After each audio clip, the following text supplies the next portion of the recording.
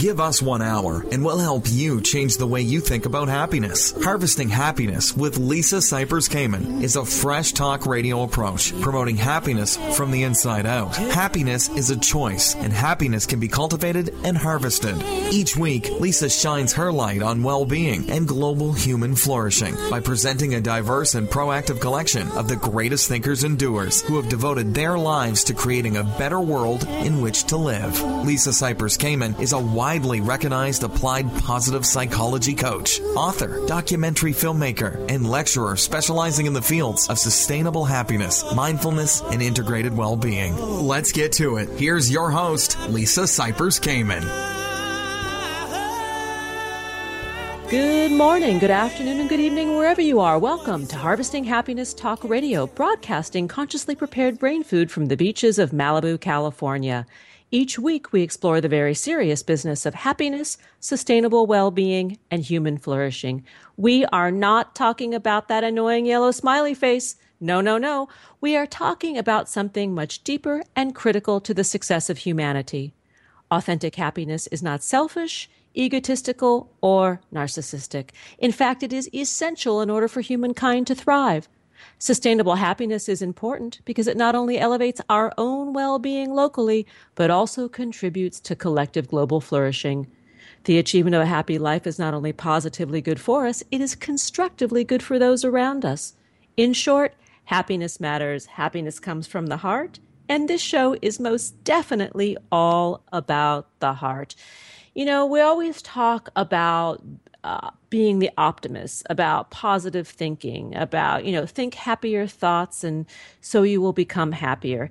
And we know that, yes, leading a life that is filled with optimism, surrounding oneself with more optimistic people will tend to help us cultivate greater optimism and happiness in our life. But the positive thinking is not enough. And that's what we're talking about today, that positive thinking will never change your life, that there are lots of elements that catalyze change. The thinking is just one component. And joining me today is David Essel. He is considered Mr. Motivation by Lifetime TV Network. He's also a nationally syndicated radio talk show host with both Westwood One and Premier Radio Clear Channel Communications.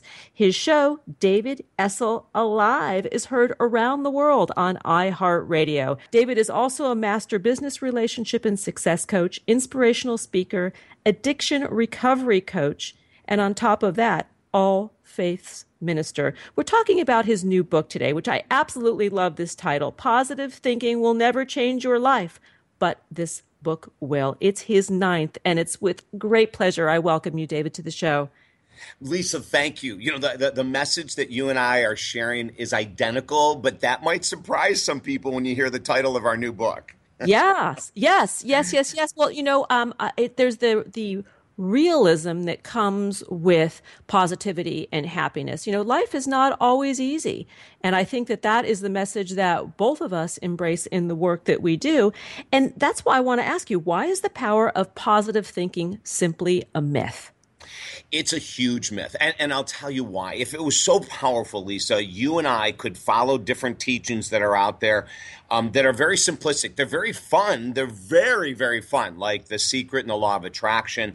And if those things actually worked, if it was so simple that your thoughts create things, then everyone from 2006 to today would have everything they could have ever wanted, because all they had to do was create the vision board, say the affirmations with emotion, beginning with the words I am, imagine checks coming in the mail, visualize your soulmate prancing up to your door, and we would have it all. It would be utopia. It would be, Bali would sink because we'd all have homes there. It's never worked. And as a matter of fact, one of the reasons I wrote this book is because I made the same mistake. And for a number of years, Lisa, I taught from 1976, the very first time that I had heard if you believe it, you can achieve it. I went on a rampage and found every motivational quote possible, traveled the world as an inspirational speaker, telling people these things that are not true unless, Lisa, unless it's a miracle. And if it's a miracle, then you can have spontaneous healing. You can win the lottery tomorrow. There's all kinds of cool things that happen with miracles. But so many of these teachings make us think that if you just think it, you can achieve it. It's never been true. And that's why we wrote the book, to give you, and it's not just me. You know, we went out and got 6 New York Times bestselling authors that agree with me to write in the book, 5 other incredibly successful people in the world of personal growth that agree with me. So it's not just David Essel on some kind of a little bandstand. It's the world. You know, it's the world saying, let's wake up. However, I'm gonna challenge you to a certain degree here.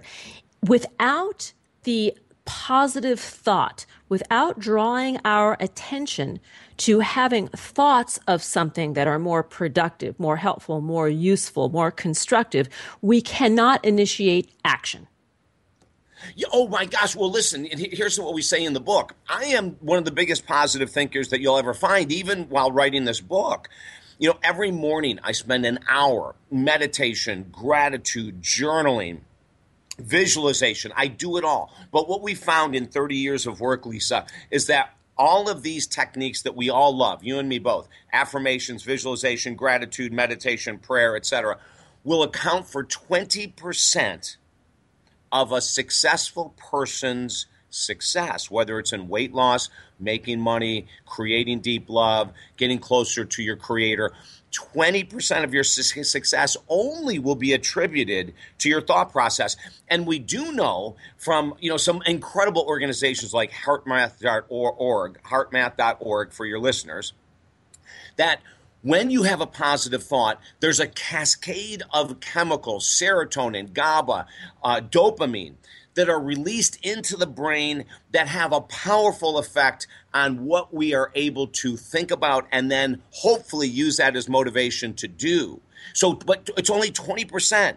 So when people wonder, why don't I have the body I want, the money I want, the love I want, or whatever it is that they want, it's not just the fact that they're not thinking correctly. It's the rest of the story, the 80%, which we go into great detail in the book about. Well, and let's talk a little bit about the 80%, because that is the majority of where the shift happens. Yeah. Is in the other stuff. Yeah. And you know what? And this is what, and we even go into the psychology behind all this, you know, like there's something called human nature. And that we created this definition in our work in 1996, is the definition of human nature is and this is what runs in everyone's DNA. It's our desire to get the most out of life with minimal effort.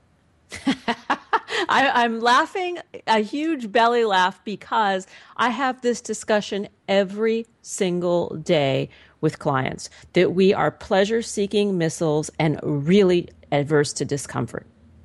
Absolutely, Lisa. You nailed it. You know, so the 80% then is doing what you don't want to do on a daily basis until it becomes who you are. And in our research, we found that takes approximately 12 months of repetition in order for it to become that person. So that would mean it would be 12 months of doing what you don't want to do to create money 5 days a week. It'd be 12 months of doing what you don't want to do to get the body you want 5 days a week for 12 months. And why we picked this, or how it came out in our individual research, was that if someone goes through 12 months doing what they don't want to do, they're going through the seasons, they're going through holidays, they're going through birthdays, they're going through all those things that upset our schedule and our rituals. And once they're able to repeat what they'd rather not do, it goes into the subconscious, and we go into this huge discussion of the subconscious, conscious mind in the book. It goes into the subconscious mind, and once it's grounded in the subconscious, that's how people who smoke for 20 years would never smoke again, they'd never drink again. That were people who are emotional spenders. After 12 months of following a program like this, they'll never buy something they don't need again. It's so powerful, but that's the 80%, Lisa. What you teach and what I teach, that's it. I'm just writing down something that you said, which was the emotional spenders, because I have not heard that term before. I love it. And it is where most of our illusion resides, right? Is in the emotions and in our mind, and where we get hung up in affecting action, affecting change. Lisa, the core of every addiction, every dependency that is not healthy is our inability to deal with emotions. Yep. That's the bottom line. So a person that overeats, they're overeating because of emotions, not because of genetics, as people want to say. Well, my mom and dad and aunt and uncle are all, very overweight or obese or whatever, so it's genetic. 6% of people who struggle with weight, it has a genetic cause. But that means 94% it has nothing to do with genetics.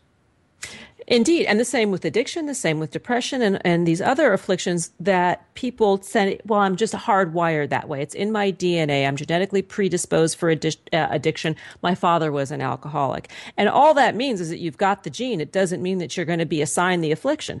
Absolutely. I mean, my I had an aunt that died of alcoholism. Alcoholism runs in my family. I was an alcoholic for over 20 years, a serious one. And I've been sober for years now. And how did I do it? I did it by doing what I did not want to do for 365 straight days, Lisa. That's a simple example of us saying in our book, we know this works. Well, what I believe you're saying is you're teaching people how to raise their distress tolerance, that we know that these changes are not easy to make, but it is through the practice that the shift then becomes permanent. So in order to tolerate the things that we don't like, exercise, eating cleanly, abstaining from substances that wreak havoc in our lives, these sort of things, is what is required, is to sort of man up. I love it. And in the manning up, if we can do that, and we can talk more later about the support teams we need and all that kind of stuff, within a year, it's not an effort anymore. What was once hard just becomes who we are, Lisa. Beautifully said. We are going to dance off to a break. To learn more about David Essel and his new book, Positive Thinking Will Never Change Your Life, but this book will, please visit davidessel.com. And on Facebook, you can find him at, guess what, David Essel. And on Twitter, that handle is at David Essel. Here come the tunes. We will be right back. I promise. We know that life can be tough and that happiness can and does live alongside adversity. We'll be right back to explain how on Harvesting Happiness with Lisa Cypers Kamen. Harvest more happiness by liking us on Facebook at Harvesting Happiness, following Lisa on Twitter at Lisa Kamen, and tweeting us with the hashtag Harvesting Happiness.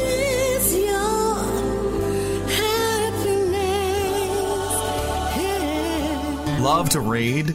Looking to harvest your happiness? Then look no further. Lisa Cypers Kamen is an author of 3 amazing books that will assist in taking your well-being and self-mastery to the next level. Are we happy yet? 8 Keys to Unlocking a Joyful Life offers breakthrough strategies for creating your own personal happiness revolution. Perspectives on Addiction, an integrated journey to wellness, is an overview of the recovery process from a multi-stepped perspective and holistic approach of substance abuse and lifestyle management. Through her 3rd book, Reintegration Strategies for Depression, Anxiety, Anger, Grief, and Post-Traumatic Stress, offers a no-nonsense approach to dealing with post-combat civilian life reintegration issues for veterans and their families. You'll find these books online at Amazon.com and HarvestingHappiness.com. Mindful meditative moments are free and relaxing on-the-spot mini staycation journeys designed to calm the mind and soothe the body from the comfort of wherever you are. No reservations or travel required. Check out the playlists on HarvestingHappiness.com and Harvesting Happiness Talk Radio on iTunes and SoundCloud.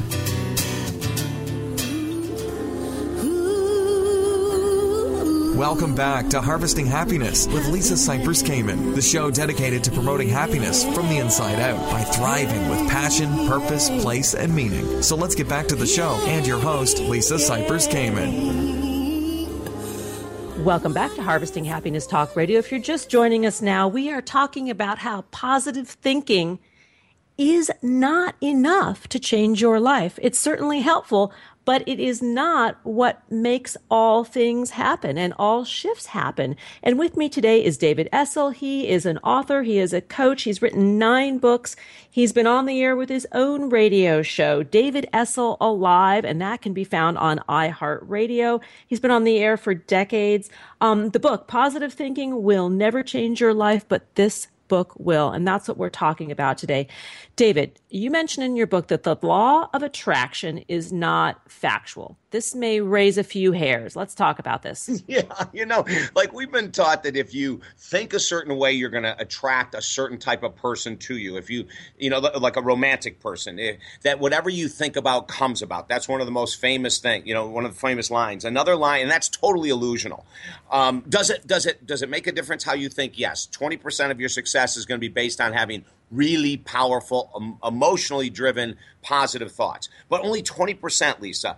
Another one that just drives us up the wall in the world of talking about reality versus illusion is in the law of attraction. They say, only do what feels right, what feels good. And, that's insane because if you've ever talked to a bodybuilder, a competitive bodybuilder, they do all kinds of stuff that doesn't feel good. If you've ever spoken to a motivational speaker, I put my example in the book of speaking 200 times for free, having my mentor basically tear my first professional presentation apart in a loving way.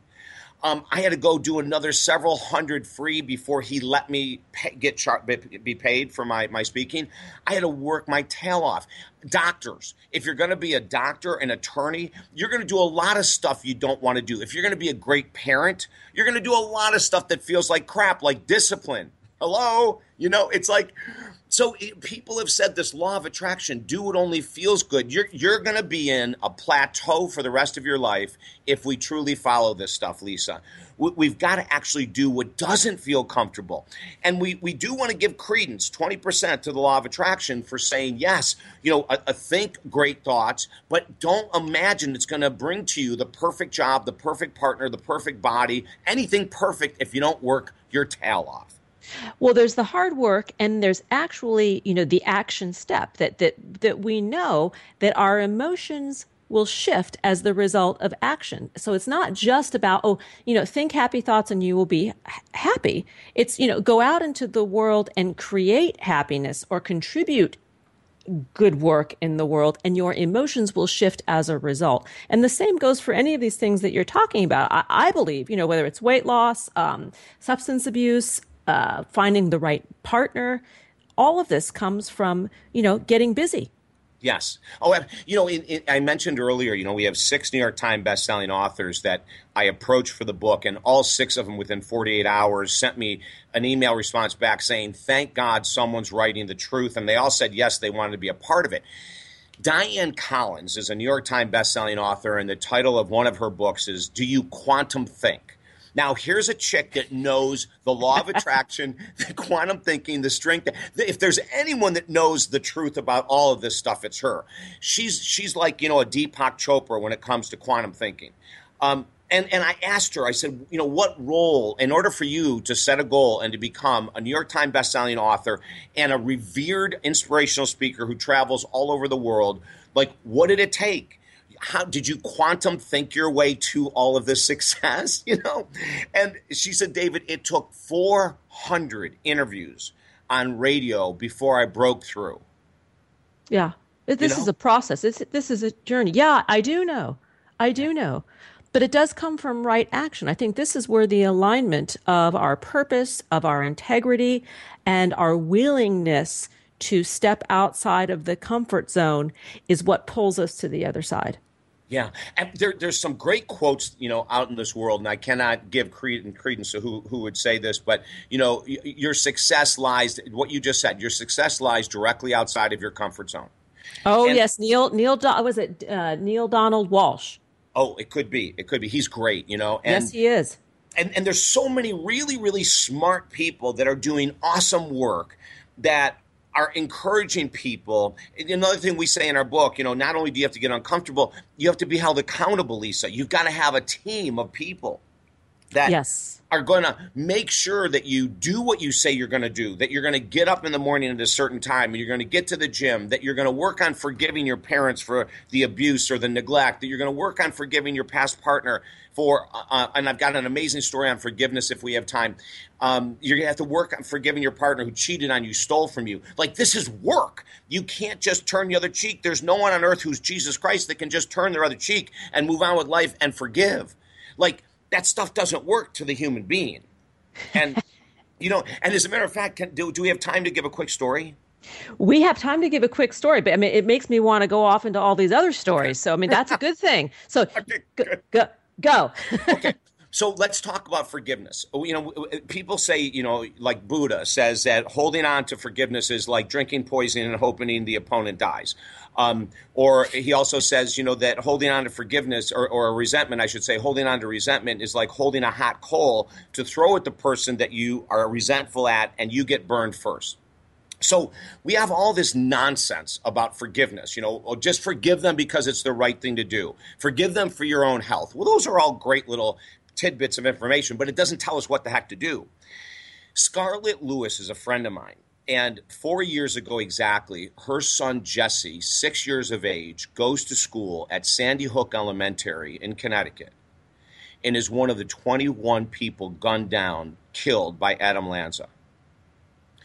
It was only 8 months after Jesse was murdered that I had Scarlett Lewis on my radio show, and I didn't know how I was going to ask this question, but I came out of the box after about 30 seconds of saying hello, and I said, Scarlett, have you reached any level of forgiveness with Adam Lanza, the man that shot down your 6-year-old boy? And I was crying, Lisa, as I asked the question, because I can't imagine having a 6-year-old little son shot down.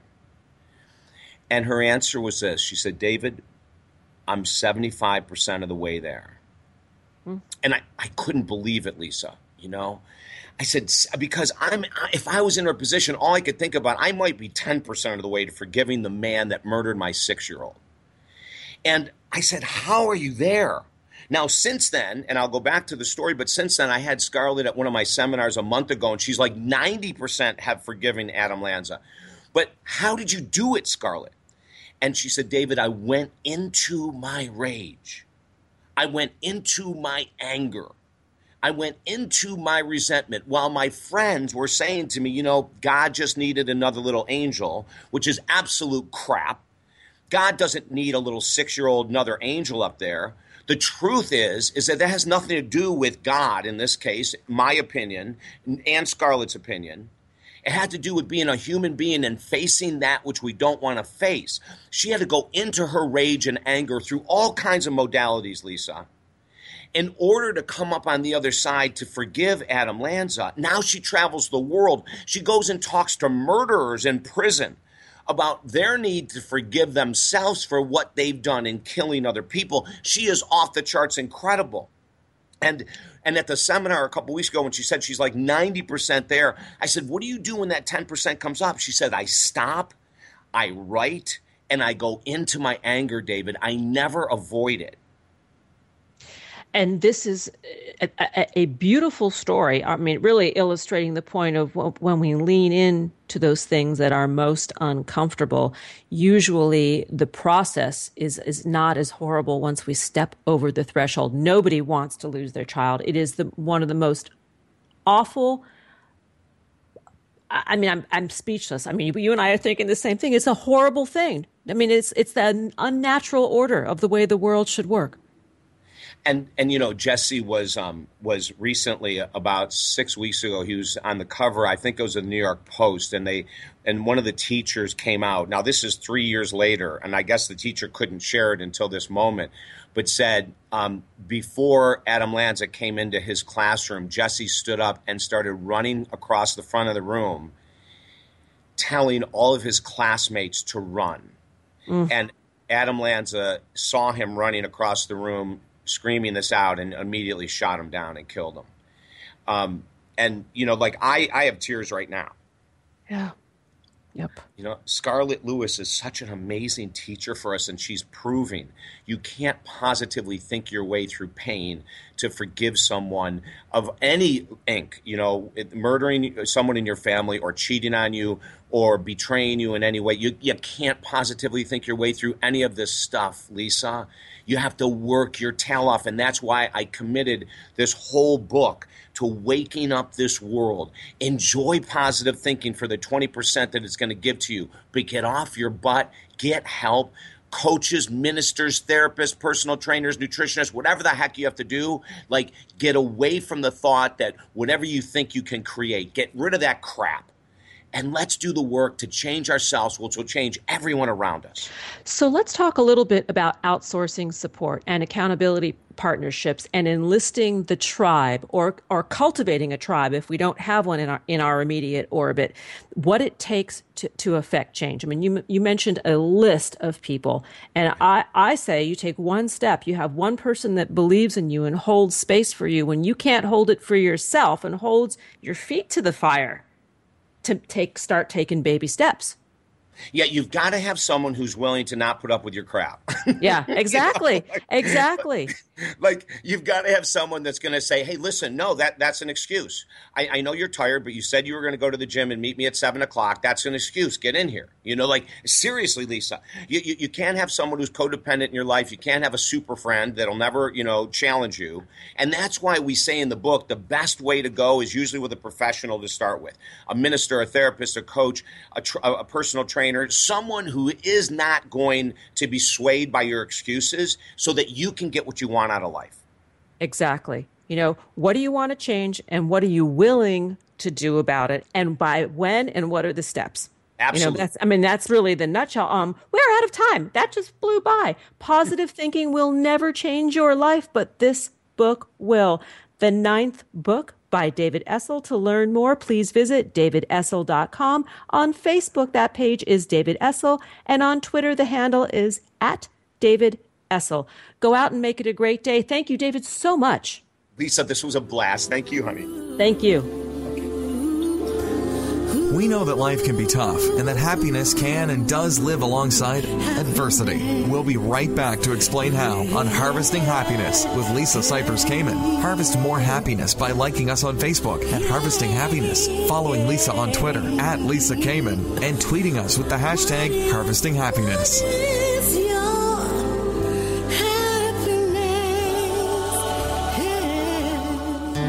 Remember what it feels like to receive a gift? We all know nothing gives happiness like a present, so you should unwrap yours at harvestinghappiness.com and sign up to receive your free ebook, Got Happiness Now, that offers simple, user-friendly ways to get greater happiness in your world each and every day. That's harvestinghappiness.com. Lisa Cypers Kamen has built an impressive global lifestyle management consulting company offering applied positive psychology, mindfulness, and integrated well-being coaching. Her services, including addiction and trauma recovery support, as well as life crisis triage, are available worldwide through phone, video, and on-site. In addition, Lisa delivers workshops, lectures, and trainings to corporations and institutions and is a frequent guest expert on many prominent radio and TV shows. Connect with us at harvestinghappiness.com for more information. Harvesting Happiness for Heroes is a 501c3 nonprofit corporation offering innovative and integrated stigma-free combat recovery services to veterans and their loved ones with programming that focuses on the transformation of post-traumatic stress into post-traumatic growth using scientifically proven positive psychology coaching tools and strategies that increase self-mastery, self-awareness, and self-esteem to help heal the invisible wounds of war. To make a tax-free charitable contribution or to learn more, please visit hh4heroes.org.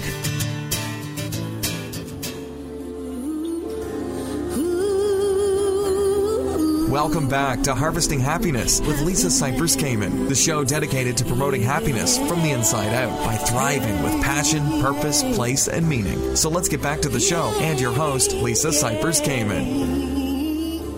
Welcome back to Harvesting Happiness Talk Radio. If you're just joining us now, we are talking about positive thinking and how positive thinking is actually not what it really takes to change your life. It's helpful. It's a catalyst. It's an influencer. But now we're going to talk about the science of happiness, which is so much in my wheelhouse and really what drives my work.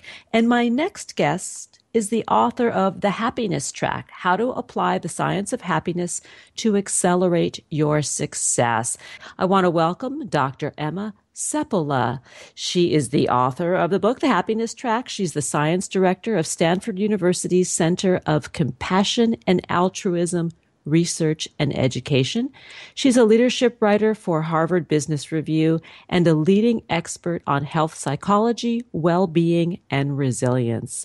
Dr. Seppala is a sought-after speaker, most recently at TEDx Sacramento, Google, Apple, Facebook, Ernst & Young, and the U.S. Congress. She's been featured in the New York Times, Huffington Post, Chicago Tribune, and many more national media outlets. Welcome. Thank you so much. I'm happy to be here. Oh, I'm so happy to have you with us. You are the quintessential happiness guest to me. So I'm so happy and honored to support you and celebrate your new book. Let's talk about why finding happiness and fulfillment, the most productive thing that we can do to thrive professionally. Well, many people have the misconception that in order to be successful, they have to postpone or even sacrifice their happiness. And that's why we're seeing, a lot of people, very few people actually take all of their vacation days, and people are working around the clock. But actually, if you look at the data, if you take better care of yourself and those people around you, you actually are more focused, more productive, more resilient, more charismatic. You are more creative, more likely to come up with breakthrough ideas, and much more influential. In the end, you're actually much more successful. So I wanted to write this book to kind of disprove this myth that many of us are really buying into. You know, it's funny, the line from the old movie, I think it was The Shining, comes to mind. All work and no play makes Jack a dull boy. Right. And I know what you are saying is true, because I know from my own work experience, and I work in the same field as you, that when I am so linear in my thinking and driving so hard in the production mode, that I am actually not as creative. And I'm in the very left brain mode. And when I go out and I play and I create, something artistic, or I even just go hiking, I start activating other parts of my mind, and I come back refreshed and more laser targeted in the work.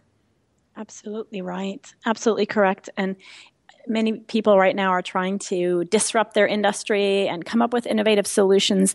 And in fact, across the board, CEOs look for creativity as the number one trait they look for in incoming employees. And yet, with this laser-like focus that everyone wants you to have, everyone talks about the fact that it's so terrible to have your mind wander when you should be focusing all the time, that people are trying to, be less distracted and more focused. And yet, in order to access creativity, you need to let your brain go into delta wave mode, which is that place right before sleep, or that place when you're daydreaming, when you're on a hike, for example, and letting your mind wander. But that's when you have your breakthrough ideas, your creative insights. Talk a little bit more about the delta wave mode and how we can support that or make more of that happen. Like, I'll have what she's having. Give me the delta.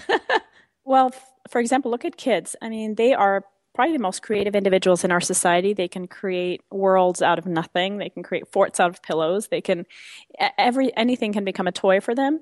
And yet they are always in that kind of state of, that daydreamy state where they're in a state of play, like you were saying. Salvatore Dali knew that was a great place to access his creativity. So he actually would sit in a chair and let himself doze off, and he would hold a key in his hand, and as soon as he actually fell asleep, it would hit a metal plate and make a loud noise and wake him up.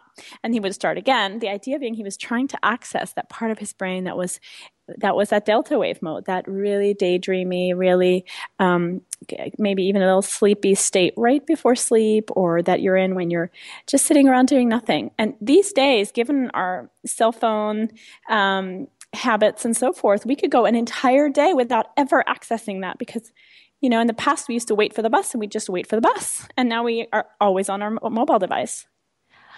Point well taken. And when we are on our mobile device, we are in left brain, right? We're very linear. They're focused. Even if you're on Facebook or you think you're taking a break from work, you're focused. Whatever it is you're looking at, you're reading, you're focusing, you're giving your full attention, which is not allowing you to access those parts of your brain that are creative, that are innovative, that come up with breakthrough solutions, new insights.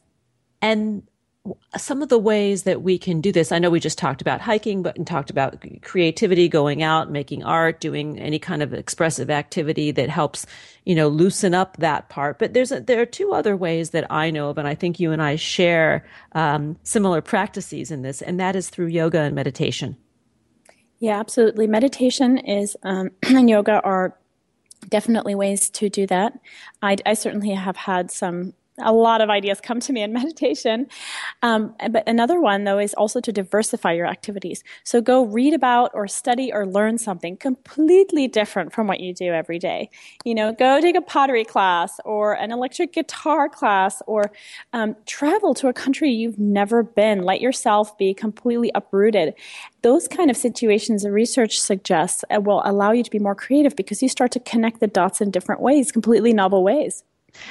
And this also touches upon the values and actions, the strengths that were developed or identified by Martin Seligman at the University of Pennsylvania, that when people are known to be in that curious state and wonderment, which is that childlike state that allows us to not have judgment, to sort of have a clean slate in the mind, that we tend to resonate at a higher level of emotional well-being, i.e. happiness. Right. And the other thing is that when you really allow yourself to let go and be in the moment with whatever it is you're doing or not doing, you can access that state of flow, which Martin Seligman has talked about, but also other psychologists, that state where you forget the passage of time, where you're absolutely one with what you're doing. And in that moment, you experience very high states of happiness. And you'll see that research also shows that our mind wanders 50% of the time. So 50% of the time, we are not present with what we're doing. And yet, if you look at the research, we are happiest when we are in the present moment. Get this, even if you're doing something you don't like doing. So you're happier doing whatever it is, the laundry or the dishes, if you're doing that 100% rather than having your mind wander to, Hawaii or something. Okay, I want to back up for a second here, because you said like probably the most tweetable, quotable thing that everybody should pass on, that 50% of the time our minds wander.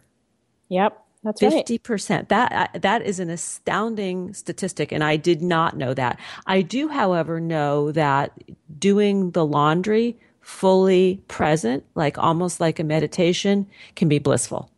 There you go. Like folding laundry. In fact, I've had conversations with clients about this, like how can you, and this is going to sound really corny, how can you like make love to life? How can you show up and be fully loving to the activity that you're doing, even if you're not really enjoying the activity, that it's not on your to-do list, like my top 5 favorite happy things, Yes. like laundry or cleaning the kitchen or the toilets. Exactly. But you'll often find, something that you've procrastinated on. It could be your taxes or something that's due. And finally, in the last hour, you have to get it done. Well, in that moment, you're so immersed in the task because you're on deadline that sometimes you're like, oh, I'm actually enjoying this. And you surprise yourself. Yes. We're going to go to a break in a couple of minutes. And when we come back, I want to talk with you about the postponement of happiness, because you mentioned it when we first started talking. And this is something that is, I think, very cultural, very Western culture, the conditional happiness, that when I get wealthy, or when I have the time, or when I reach certain milestones that I hold as the marker for having an accomplishment, that then I can allow myself the opportunity to be happy. And this is the worst, actually. It's what compromises our happiness.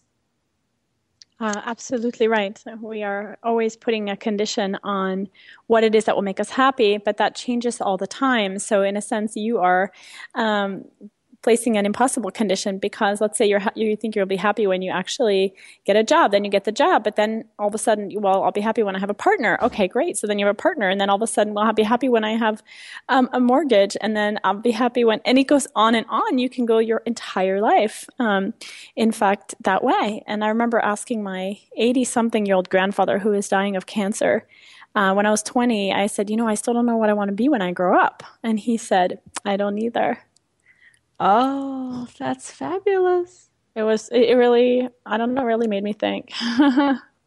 Yeah. But do we have to know? Or can we, going back to that state of living our lives with wonder and curiosity and delight and eliminating expectation Yep. I think the older I get, I'm not 80, but I'm not 30 either. I see that, just allowing myself to experience what is and being open to what will come, that I'm on this track and think that my life should go one way.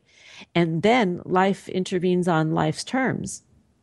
That's right. And the thing is that it's only when we lose something that we really become aware of what we had. And so, we lose the moments of our children's childhood. All of a sudden they're adults, or all of a sudden they're teenagers, and we say, oh my goodness, I wish I had enjoyed that time more. And that goes for pretty much everything.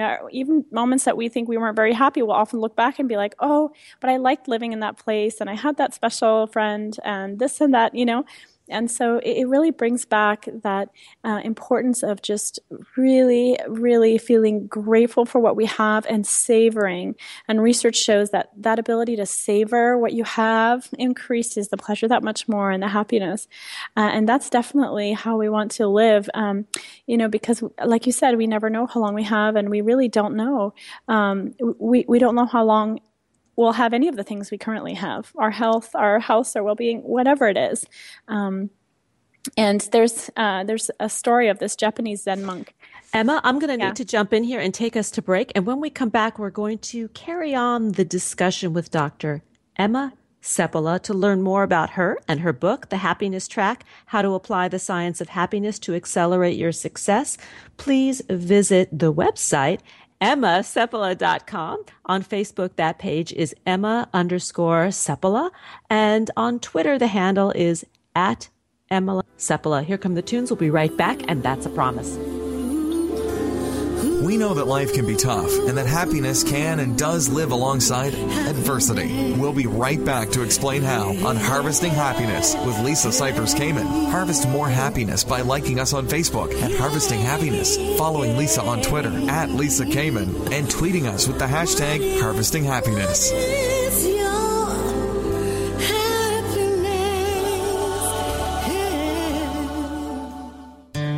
Lisa Cypers Kamen, author of Got Happiness Now, is also a prestigious TEDx presenter. Her talks, The Mysteries of Fear and the Inversion Theory of Joy, can be found online at TED.com and on the Harvesting Happiness YouTube channel.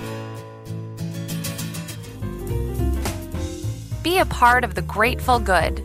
Grateful Nation brings together patients, families, friends, and staff of Beth Israel Deaconess Medical Center to support the quality care and groundbreaking research at the medical center. Through new and traditional media, members of Grateful Nation share experiences, thank our caregivers and researchers, participate in sweepstakes, and gather to sponsor and host events and much more. Being grateful inspires others to be grateful as well. Isn't it time we jumpstart some perpetual gratitude? Visit Grateful Nation online to find out more at www.gratefulnation.org. Have a grateful day. Check out the critically acclaimed documentary film H Factor, Where Is Your Heart? An insightful visual journey from Lisa Cypers Kamen, showing that every person possesses the means to be happy. Follow Lisa and her 9-year-old daughter Kayla as they travel the world on the hunt for the universal keys to human happiness. Their question? What makes you happy? Discover the origins of human happiness, where to find it, create it, and keep it. Find it in our shop at harvestinghappiness.com.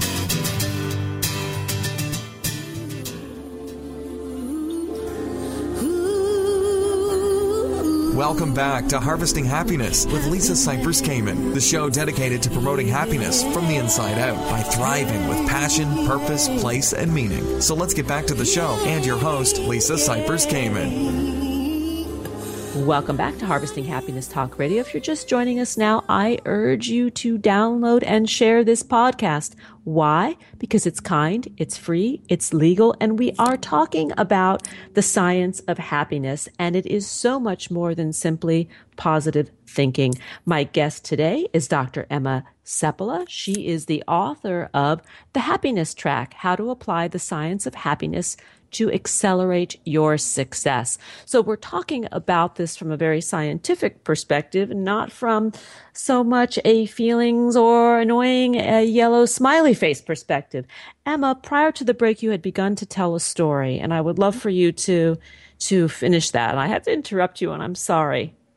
That's totally fine. I once heard this story, and I think about it often, about a Buddhist monk and his a Buddhist monk who had a very tragic lifestyle in Japan. I think he had about 7 kids, and all of them died. Then his wife died. I mean, really sad. I don't know if it was a Buddhist monk or it's a story of a Buddhist man. I can't recall exactly, but he was a poet, and he at the end, he was just so poor that there was a crack in his roof, and snow came and fell onto his bed. And he wrote a poem saying, "Even these snowflakes on my sheets are a gift from," I think they say, from the land of the Buddhas or something. And it's such a striking poem given the tragedy of his life. And it really reminds you of, the way that we choose to look at things. Research shows 3 times more positive things happen to us every day than negative. And yet, one negative thing can color everything. One negative phone call, one email, one word from someone, and boom, we just feel like our life is terrible. And yet, if we step back just a moment and take a perspective, there's a lot of things going our way. Yes, us humans, we are quantum leapers, aren't we? Well, correct. And the brain is, we know that the brain does focus on the negative, that negative, fear-inducing, anger-inducing information is going to take a hold more than positive information, which is what, by the way, the news world capitalizes on. It's by triggering our anxiety that they get our attention. And this is information I also have heard from many journalists. It's not just my opinion. And yet, we need to be aware of this bias, because this bias may have helped our ancestors in the past. There may be an evolutionary reason for it. For example, our ancestors needed to remember that encounter that Aunt Sally had with the tiger didn't end well, and that needed to be ingrained in their memories forever. But nowadays, the fact that we focus on the negative can actually make us less realistic, because of this fact that 3 times more positive things happen to us every day. If you have the time to listen to this podcast, you presumably live in a country that's hopefully safe, where you have the time to listen to this, where you can download this, where you've probably had 3 square meals a day, where you probably have a roof over your head, and so forth and so on. There are so many more positive things happening to all of us than negative. And this is where the science comes in. And this is where just thinking those happy thoughts don't make us happy. It's really about employing an action plan using the science and what science has discovered about our emotional well-being to change it. And this is the good news, I think. Yes, and it's about awareness and just remembering, how good we have it. I've worked a lot with veterans who went to Iraq and Afghanistan, and one of them that I've met, he's very young, but very, very positive and happy. And he said, when I was in Iraq, every single day I thought it was going to be my last day. So I lived every day like it was my last.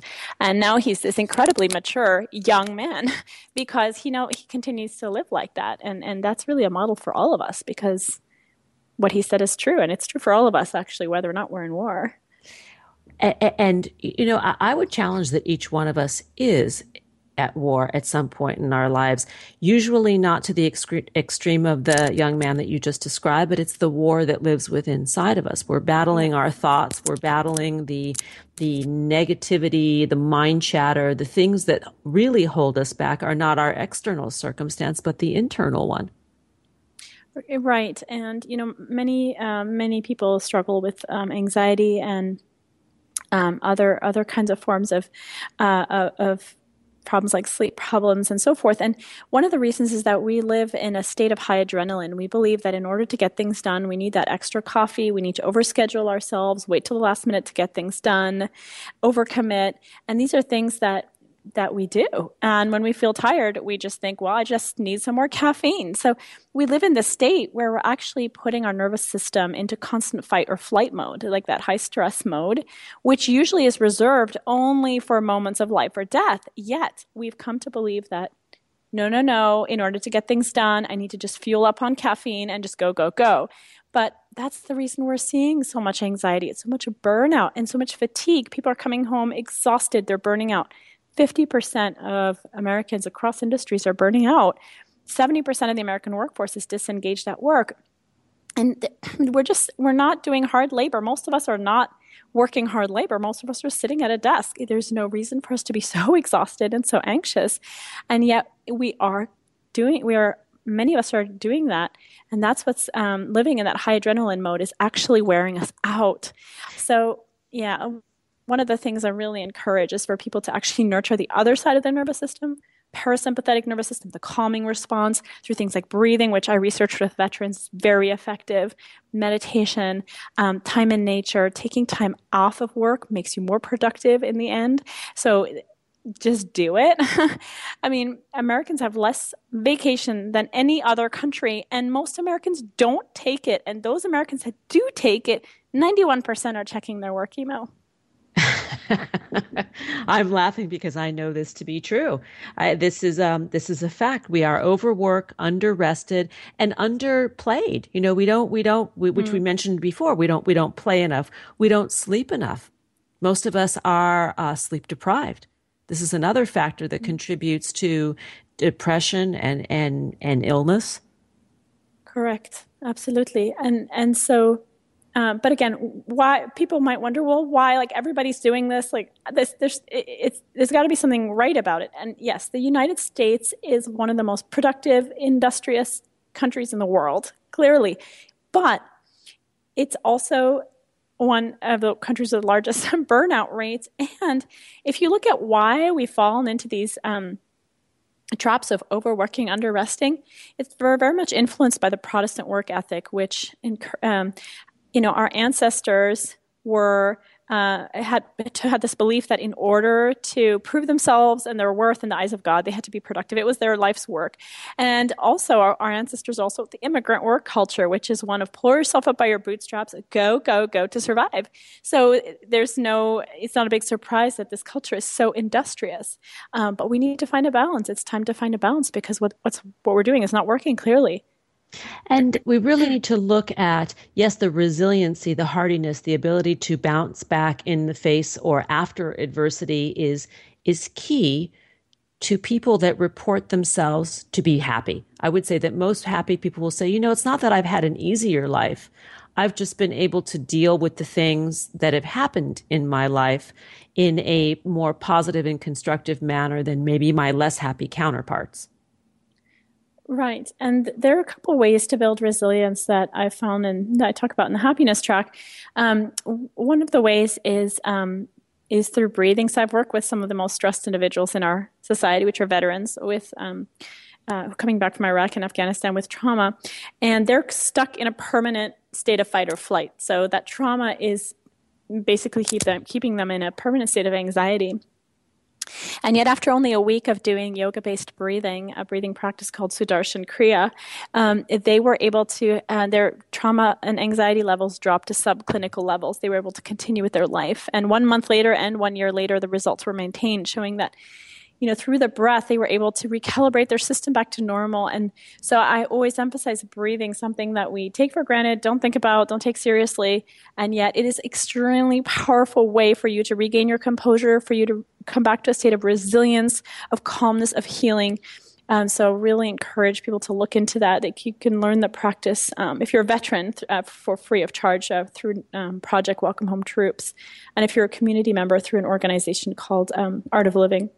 And the second form of resilience boosting is self-compassion, which sounds very soft. Yes. But research shows it's extremely powerful. So self-criticism is our usual modus operandi. We think, well, in order to, self-criticism leads to self-improvement, right? Wrong. Research shows that self-criticism actually is basically self-sabotage. It makes you less resilient in the face of failure, more likely to be anxious and depressed when you make a mistake. But self-compassion is that ability to treat yourself like a friend, that ability to speak to yourself with the same words you would to a friend. So an example I often give is, imagine you're in a marathon, first marathon ever, and you trip and fall, and one person on the sideline says, oh, you're such a failure. Why are you even doing this? This is ridiculous. You're not a runner. And another person says, oh, everybody falls. It's totally no big deal. You can totally do this. So that's how self-criticism versus self-compassion sounds in your own mind. And so it's no wonder that self-compassion is linked to much greater learning in the face of failure, resilience to anxiety and depression, feeling better, and even health-wise improving. And your relationships are much better. And I would think I do think as both sitting on both sides of the equation as being a client myself of these techniques, and also sitting with clients who are employing these techniques, that when we can give ourselves the kindness and compassion and love that we would want to extend, let's say, to our children, when we give it to ourselves, we tend to be happier. We tend to be more satisfied and contented in our lives. We are out of time. I mean, I can't believe we have blown through this, which means you'll have to come back and talk with us again. I want to give you my heartfelt thanks, Dr. Emma Seppala, for joining us. And the book is The Happiness Track, How to Apply the Science of Happiness to Accelerate Your Success. The website is www.emmaseppala.com. The Facebook page, Emma.Seppala. Once again, that Facebook page, I gave it to you wrong in the prior segment, is Emma.Seppala. And on Twitter, the handle is @EmmaSeppala. Thank you. Thank you, Emma, for being with us. Here are a few thoughts before we part. Happiness is not a destination. It cannot be bought, sold, or traded. Happiness will never invite you to the party. Happiness simply comes down to a choice to show up each and every day in the world with passion, purpose, place, and meaning. Thanks for joining us on Harvesting Happiness Talk Radio. This is Lisa Cypers-Kamen, and my wonderful guests today, David Essel and Dr. Emma Seppala, wishing you kind thoughts, kinder words, and the kindest of actions. Until next time, remember, happiness is an inside job. Happiness is your inside job. Harvesting Happiness Talk Radio is produced in collaboration with TogiNet and KBUU and is available on PRX, the Public Radio Exchange. Go out and rock your day. Thanks for joining us on Harvesting Happiness Talk Radio with Lisa Cypers-Kamen. Join us each and every Wednesday for a brand new broadcast and continue to harvest your own happiness anytime from the comfort of wherever you are with hundreds of free downloadable podcasts from our libraries on iTunes and SoundCloud. To learn more about Lisa's global practice as an applied positive psychology coach specializing in lifestyle management as well as addiction and trauma recovery services, please visit harvestinghappiness.com. Spread more joy by liking us on Facebook at Harvesting Happiness, following Lisa on Twitter at Lisa Kamen, and tweeting us with the hashtag Harvesting Happiness.